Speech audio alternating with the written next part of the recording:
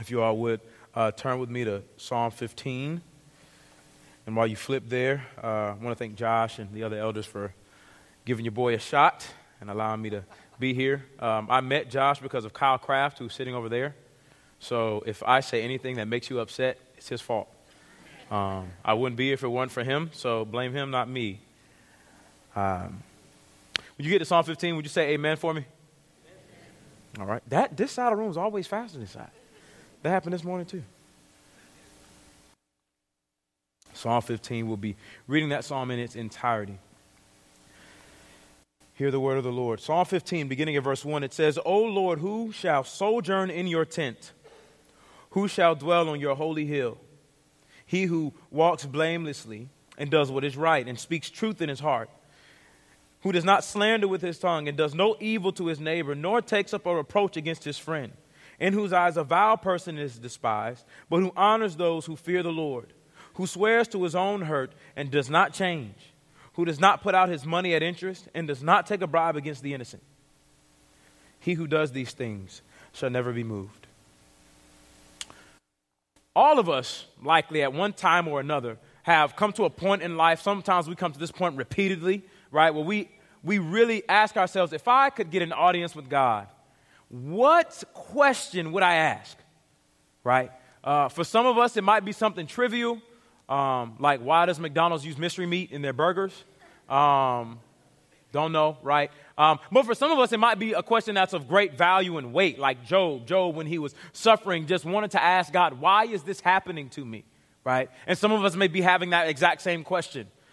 And what we see when we think about that question, it really kind of displays what's really important to us, right? If we would ask God at that one opportunity, a trivial thing, we probably have very trivial pursuits, to pardon the pun, right? But if we have these weighty requests, those are the things that are most important to us. And so what we have here, David's going to ask a question, and by God's grace, we're also going to hear a response, and this is what's most important to him. And so as we walk through the text, I want you to understand that this is what is the utmost, which should be at the top of our priority list, right? Which means this answer also should be something that we must take heed to. And so we're just going to hear about four different really things here. We're going to see this question asked and answered. Then we're going to hear about a qualified individual, and by God's grace, let us hear a quickening invitation. So let's look at this question asked in verse 1. If you look down with me, it says, O Lord, who shall sojourn in your tent, and who shall dwell on your holy hill? Now, David begins by saying, O Lord. That capitalized L-O-R-D is, oh Yahweh. He's speaking to this personal, self-existent God who has revealed himself in time and space in his saving acts and in his word, right? He comes to God to ask this question. He's not speculating. He is not musing. He's not like Rene Descartes, who was a philosopher and a day way gone by, right? And when he wrote one of his key works, he was just kind of sitting there thinking. Right? David is not sitting here thinking about this question. He is going to God to ask this question. And it's of utmost importance that he goes to God. He is not sitting ruminating over thoughts by himself. He is not in conversations with other people about, hey, what would you think it would be like to come into God's presence? Who can get there? Who can do that?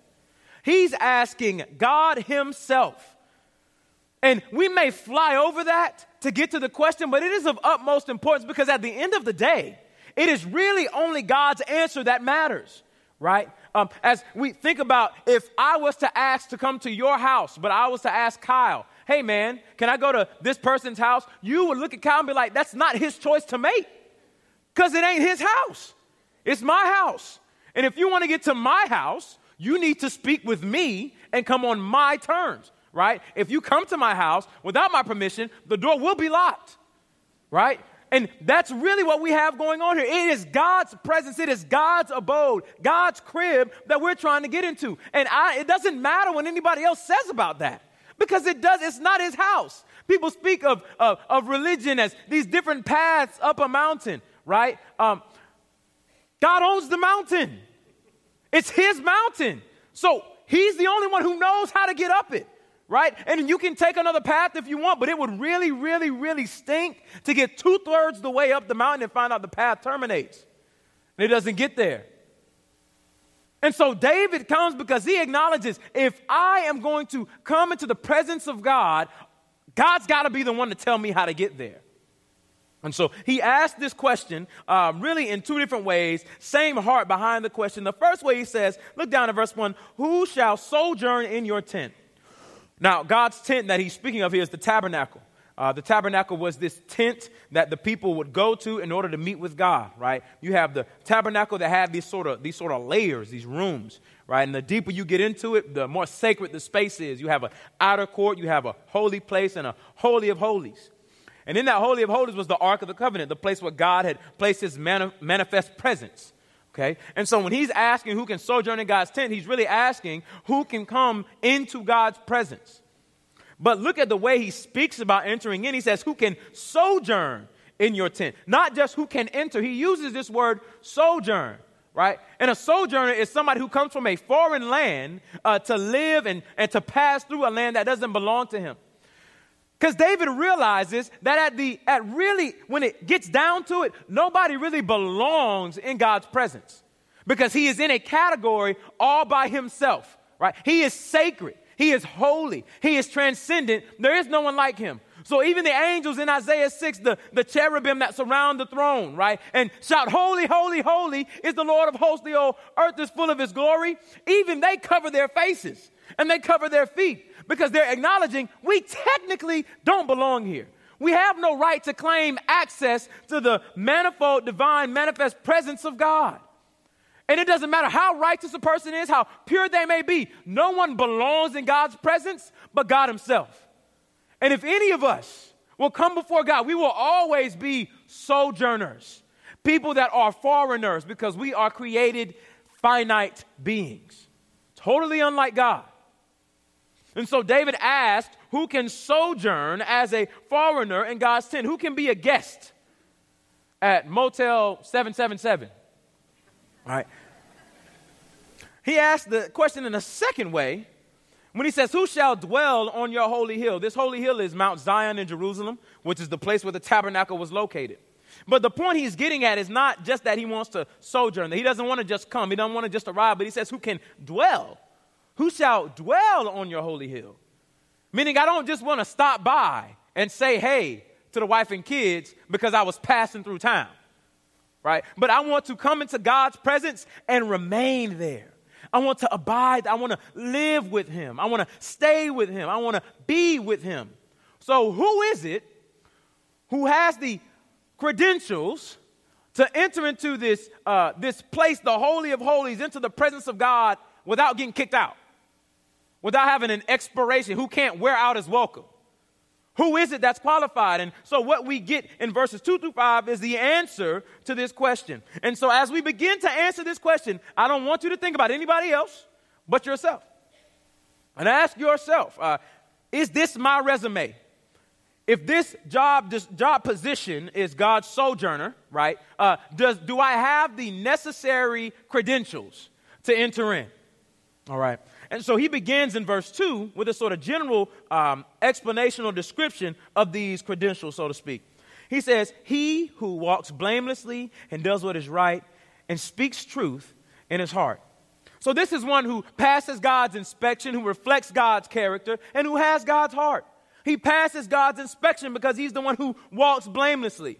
So when God in his all-seeing, all-knowing knowledge searches and evaluates this man, this woman's life, he sees an individual who he cannot find fault with. He searches every nook and cranny, his public life, his private life, his thought life, the things he says, the things he does and doesn't do.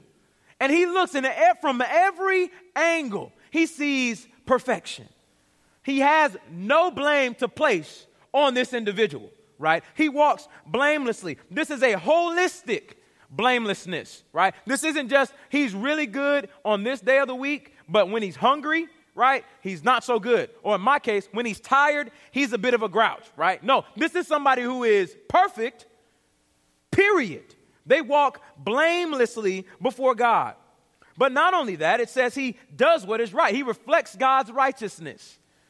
That which is right is that which is consistent with God's righteous character. We see that righteous character, and David would have been very familiar with this in God's moral law, the Ten Commandments, right? And in all of God's commandments, they are a reflection of his righteousness for us to behold and see this is a righteous God, but also for us to respond to by saying, I'm going to reflect this righteousness. And this one here is a perfect reflection of God's righteousness. It's as if this man is a mirror.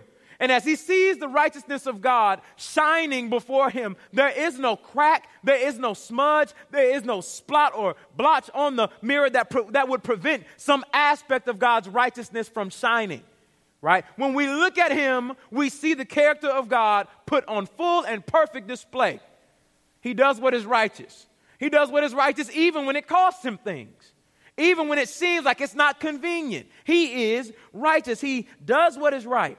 There is no cause for blame, no cause for guilt, no cause for shame in his life. And how righteous is he, right? Because sometimes we think of righteousness just as somebody who does a lot of good stuff. But even James chapter 2 verse 10 explains to us that even if we keep God's whole law, yet we break it once, we're guilty. It can no longer be said of us that we do what is right. And it may sound like that standard is way too high, but I mean, think about it. If you fly out of this parking lot and you're riding through Cologne, and the speed limit is, let's say, 30, and you're riding about 55, and a cop pulls you over, right? You were speeding, but it's not going to do you any good to say, I've never robbed a bank. Nobody's saying you robbed a bank. You were speeding. You broke the law. So you're still liable for punishment, even if you kept all these other laws. And this man here, he's never liable for punishment because he has kept the law on every front. He has left no good deed undone, and he has not done anything that ought not to be done. He reflects God's righteousness. But not only does he pass God's inspection and reflect God's righteousness, he has God's heart. Look at it, says that he speaks truth in his heart. Now, we think of speaking and truth typically as verbal proclamation, right? We think of sounds and words and things like that. So to think about a heart speaking, it's a bit weird, right? But our hearts do speak. Your heart speaks.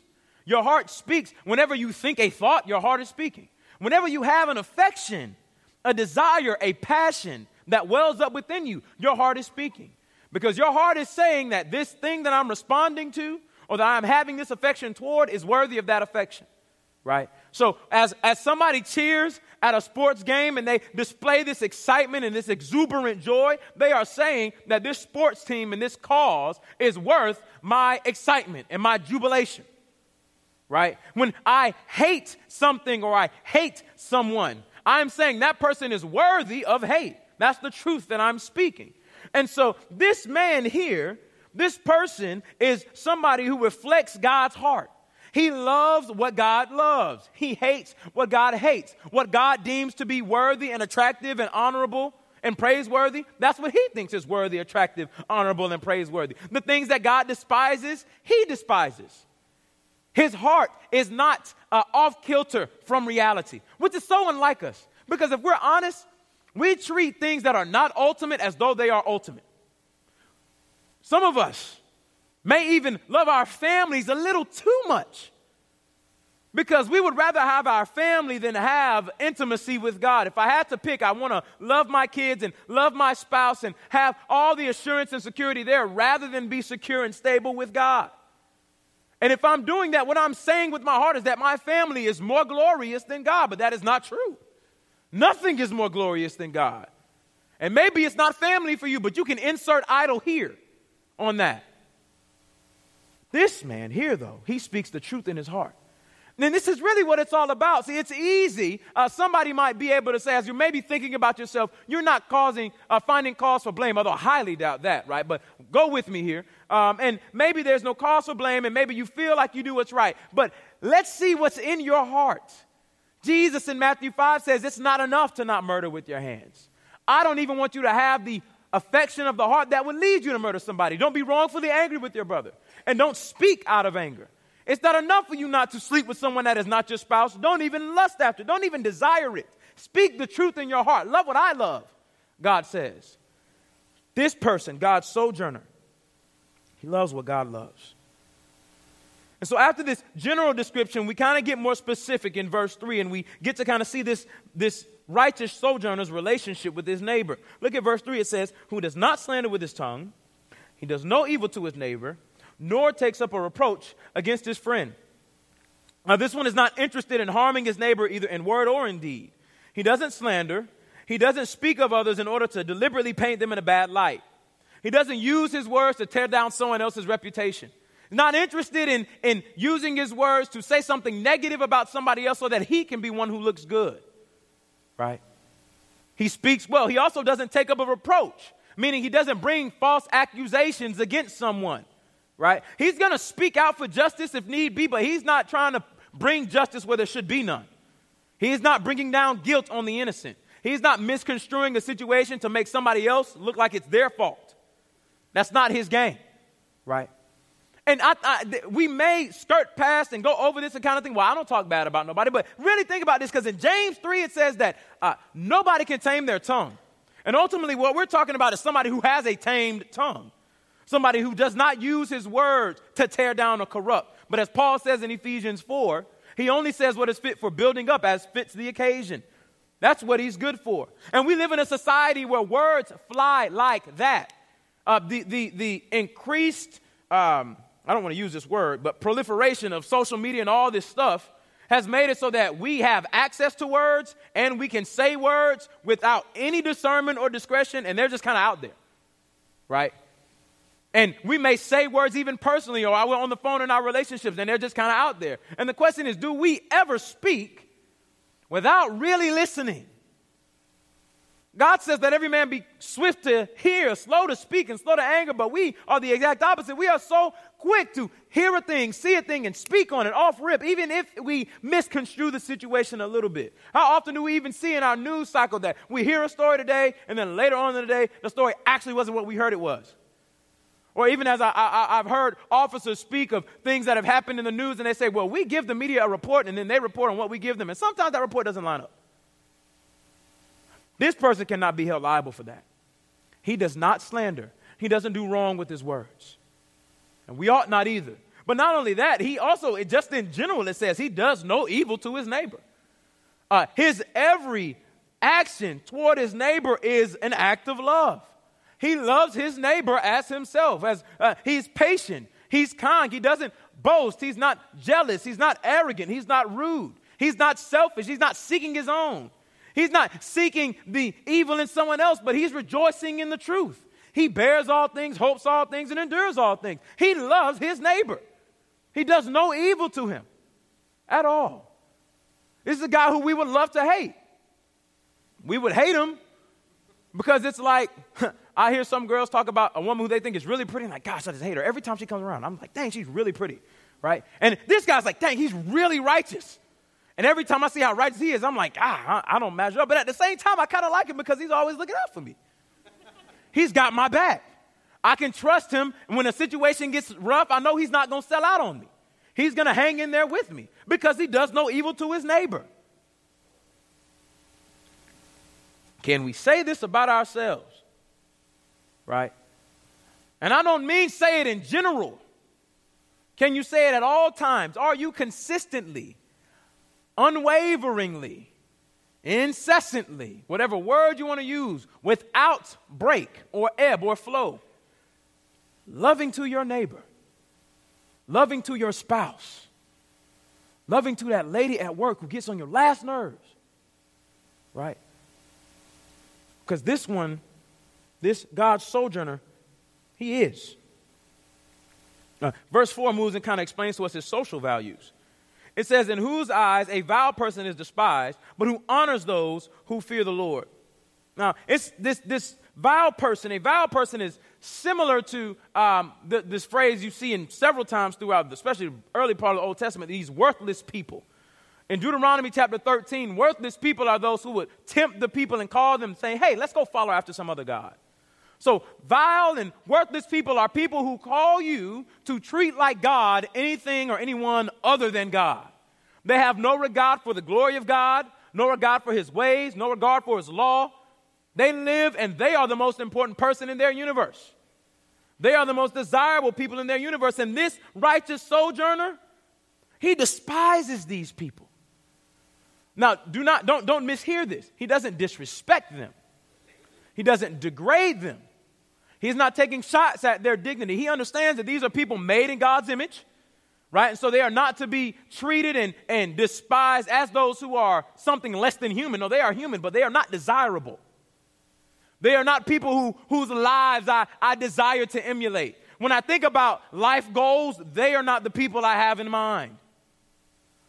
Right? When I think about, you think of teens who oftentimes have posters in their room, right? They're not on the poster. I'm not desiring them. They're not on the poster of my heart. I'm not chasing after them. I'm not pursuing them like that because I understand that they're vile. And in Psalm 119, verse 118, it says that God spurns the wicked. So this one, not only does he, as we said earlier, he loves what God loves and hates what God hates, but he loves who God loves and he hates who God hates. God is angry with the wicked. He casts them out from his presence. And this one is not going to bring those people in. He's not going to embrace the one who God is pushing away. Right? And it's curious to think about who does Jesus push away in the Gospels? It strikes us off guard because we would think that he would push away those people who have really, really bad moral excess, like they are super sinful, right? Prostitutes, tax collectors, thieves, murderers. But who do we actually find Jesus hanging with? Prostitutes, tax collectors, thieves, murderers, calling them to repentance. And he delights to find company with them, no matter what their past has been. Yet it is those Pharisees, those who externally, religiously would appear to be righteous, it is those people who he is despising, those people who he is pushing aside. To make it a little more personal, it is the people who would make it up in their mind to come to Four Oaks, Cologne campus, on a Sunday morning to sing hymns and to hear the word of God preached, and who would come here and do that and say, look at me following God. God must love me. Look how righteous I am. Look at how pretty I look for Jesus on Sunday morning. These people trusted in themselves. And though they would look righteous, you may be in the congregation today, and I can't see you from the outside. I don't know if that's you. But God does. And he sees your boasting in anything other than him as vile. And you're despised. This one despises those people. But not only do we find out who he doesn't like, we also find out who he does like. In the end of verse 4, it says he honors those who fear the Lord. So these people who fear God, who have seen God and they recognize his authority as the one who is the creator and king. As the song said, he is our sovereign, right?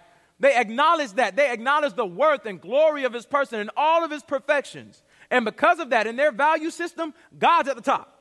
They see him as most important. As preacher Al Martin says, his smile is their greatest pleasure and his frown is their greatest fear. That's the last thing that they want to incur. That's the last thing they want to provoke. Right? These people fear the Lord, and they demonstrate that by the way that they live. They keep his commandments. They walk in his ways. And these are the people that he honors. Now, the word there for honor is the same expression used to talk about the way we glorify God. It speaks of ascribing worth and glory and excellence and weightiness to a person. And so here, he's treating them, in a sense, as little manifestations of God. He treats them like heavenly royalty because they are. And the thing to note is that that's the only qualification, that they fear the Lord. That's it. How do we become esteemed in this righteous sojourner's eyes? We fear the Lord. That's it. It's not that we fear the Lord and we look like him, and we talk how he talks, and we dress like he dresses, and we enjoy what he enjoys in terms of entertainment. Those things don't matter. It's not about his educational level or his socioeconomic status. If you fear the Lord, then in this one's eyes, you are honored. And that's how it ought to be to us. Our society exalts people, celebrities, right? We celebrate these people who make a living off of scorning God in his ways. And these are people who many of us, if we're honest, some of us, we envy them in some ways. This man sees them as no cause for envy, but those who honor God, those who pursue him, those who delight in his presence and walk in his ways. Oh, these are the people that he delights in. These are the people he chooses. These are the people he treats as royalty. And if we see one who fears God, that is how we ought to treat them, as royalty. Not just as somebody's like, hey, man, as when I go out to the basketball court, I play on a basketball, and when I know a good player, right, I just kind of give him a nod if I see him, right? It's kind of like mutual bro respect, right? This is not mutual bro respect. This is, that person is regal. They are royal. And it's an honor even to know that individual. That's how David treats. This is what this righteous sojourner, this is how he treats the one who fears God. And this is how we ought to treat the saints of God. We ought to be honored to have their presence because it says in 1 John 1, their fellowship is with God. I mean, think about it. This is not somebody who has access into the Oval Office.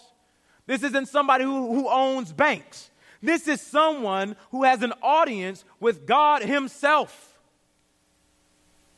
This is someone who angels are made to serve. This one honors those who fear the Lord with the honor that they ought to have. So those are his social values. Now, in the end of verse 4 to the end of chapter 5, or verse 5, we begin to see not only how he treats others in his social ideas, but we also see his sacrificial integrity toward his neighbor. It says at the end of verse 4, who swears to his own hurt and does not change, who does not put out his money at interest and does not take a bribe against the innocent. And so this one swears to his own hurt. When he makes a vow to God, he puts himself on the line. He's not like the guy in Judges 11, who, it's one of the worst stories in the Bible. I cringe every time I read it. Because he says, Lord, I'm going to sacrifice the first thing to you as soon as I get back to the house. You give me this victory. And his daughter walks out. Right? Should have put himself on the line there. Not his kids, right? But this one, he swears and he puts himself on the line before the Lord. His integrity is so unbreakable that he says, Lord, if I don't do this, you kill me. You hurt me, right? He swears to his own hurt in his relationship with his neighbor. He doesn't backtrack on his promises when life doesn't turn out the way it should, right? How many of us, we made promises sometimes and you say, I'm really going to do this. And when you make that promise, you're not bluffing. Right? You're not blowing smoke. You really, really mean it. Like, I'm really going to do this for you. I want to serve you. I love you and all of that. And then something happens that prevents us from doing it. And it's like, oh, I can't do that anymore. Right? And now we've disappointed someone. Our word has been compromised because of situations in life because we didn't want to get put at such a bad disadvantage by keeping our word. This one, when he makes a promise, he keeps it. Even if it means it's going to hurt him. Even if it's going to be a disadvantage, he values his integrity above his comfort and convenience. He swears to his own hurt, and he does not change. This one is trustworthy. He doesn't change. When he says something, he's going to do it.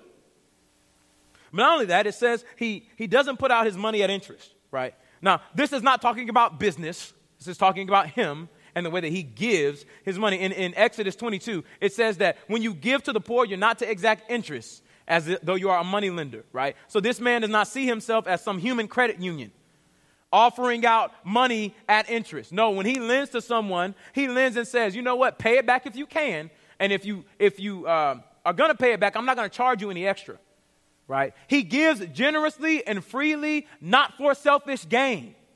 Right? There are no strings attached. We may give to someone and we may not attach interest in terms of financial interest, but we may attach relational interest to that thing. Right? Like, hey man, it's time for you to redeem on this thing that I did for you that one time. Right? It's been a minute too. So if you would have redeemed that, like right after I did that for you, that would have been one thing. But now it's been some time. Like you still ain't paying me back. Right? This man has no relational interest here. When he gives to someone, he's giving freely. He reflects the glory of God, and then that's how we ought to be generous to one another. God has given us the gift of his son with no interest, right? He doesn't even say, I'm going to give you my son and pay me back by being righteous. There is no payback by being righteous because we're not righteous in and of ourselves. Any righteousness that we work out, it belongs to God, right? So we can't pay God back for Christ. It is a free and generous gift. And this one embodies the generous character of God in the way that he lends to his neighbor. But also, he doesn't take a bribe against the innocent.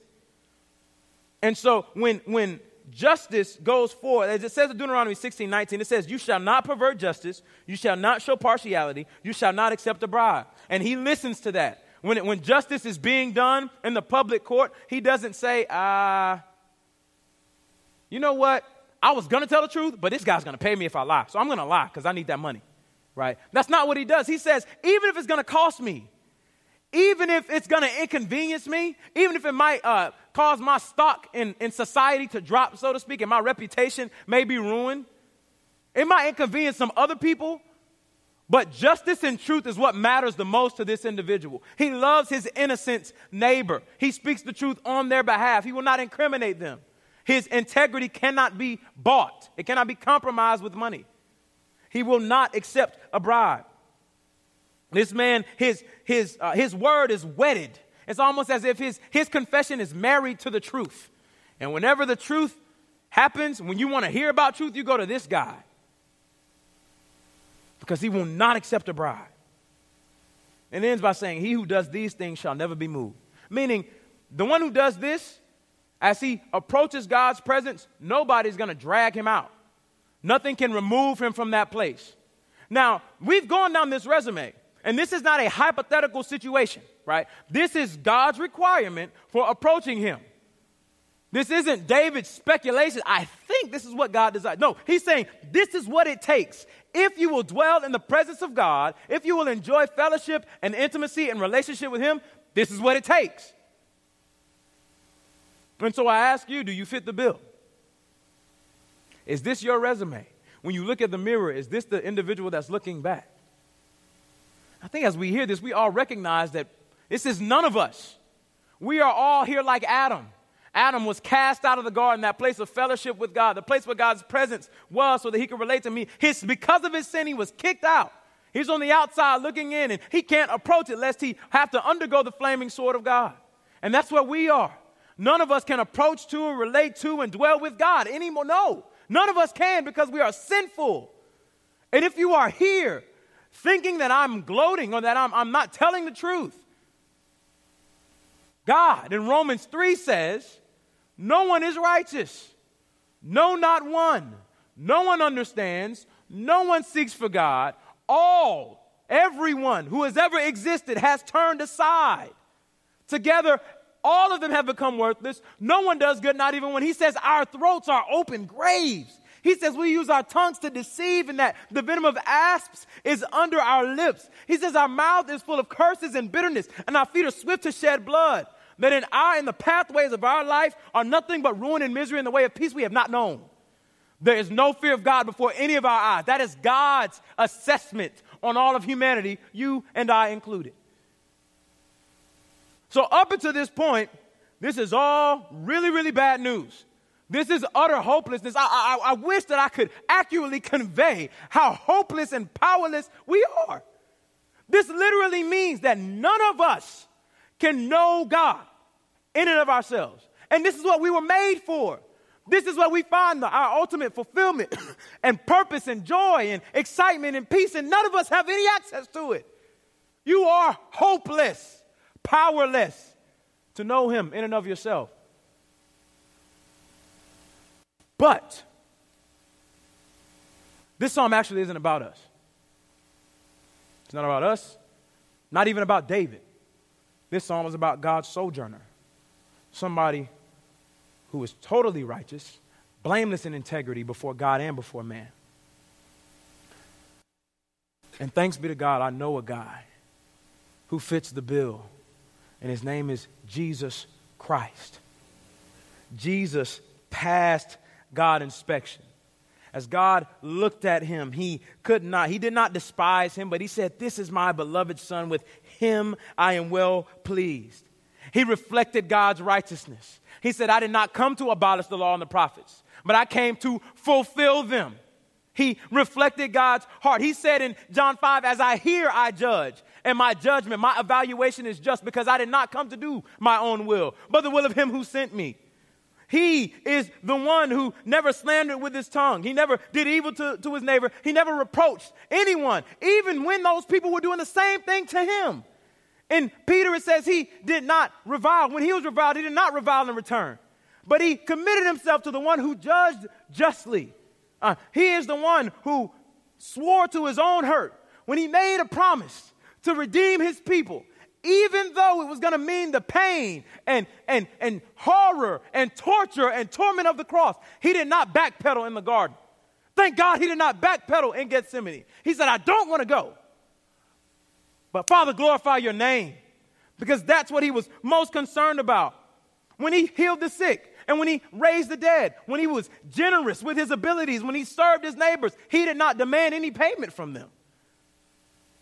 He gave himself freely, and even on the cross, and now that he is raised from the dead, he offers us not at interest. He doesn't offer us himself at some high price, but as he says in Isaiah 55, come. All of you who are hungry and thirsty, come, buy milk and buy bread without money and without price. He is free. He is generous. This is about the unstained, unblemished, unapproachable righteousness of Jesus the Christ, the Son of God. And because he is so righteous, God raised him from the dead, and heaven has now received him as the one who now sits at God's right hand in his presence, and he cannot be moved. No one can come and accuse him and say, you ought not be here, because he is righteous. He has earned a position in God's presence. And all of this would just be really cool news, but not beneficial for us, except for one fact. Now, even though Jesus earned this intimate fellowship and access to God, God abandoned him.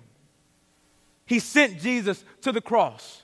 And although he had earned nothing but the smile and pleasure of God, on the cross he felt none of it. He felt nothing but God's displeasure and wrath as he hung there. And every eternity for every sin was almost seems compressed down into Christ on the cross, and the omnipotent, all-powerful wrath of a God who hates sin perfectly was all channeled on him, and he bore hell hanging there on the cross, saying, my God, why have you forsaken me? I haven't deserved this. I've done all that you've asked me to do. I've done everything that should cause me to have your pleasure, and now all I feel is your wrath. But he was abandoned on the cross so that we could be welcomed in his place. For our sake, God made him to be sin who knew no sin, so that in him, we will become the righteousness of God. And even now, God offers Christ to you. If he is not yours, God offers Christ to you. He can be your righteousness. He can be your all-access pass into the VIP room of God's presence. Just by faith. If you would simply reckon the promise to be true, he is yours. And those of us who have come to Christ by faith recognize now, as we have heard of this qualified individual, this quickening invitation is to come to Christ, and now that we are in Christ, to rejoice.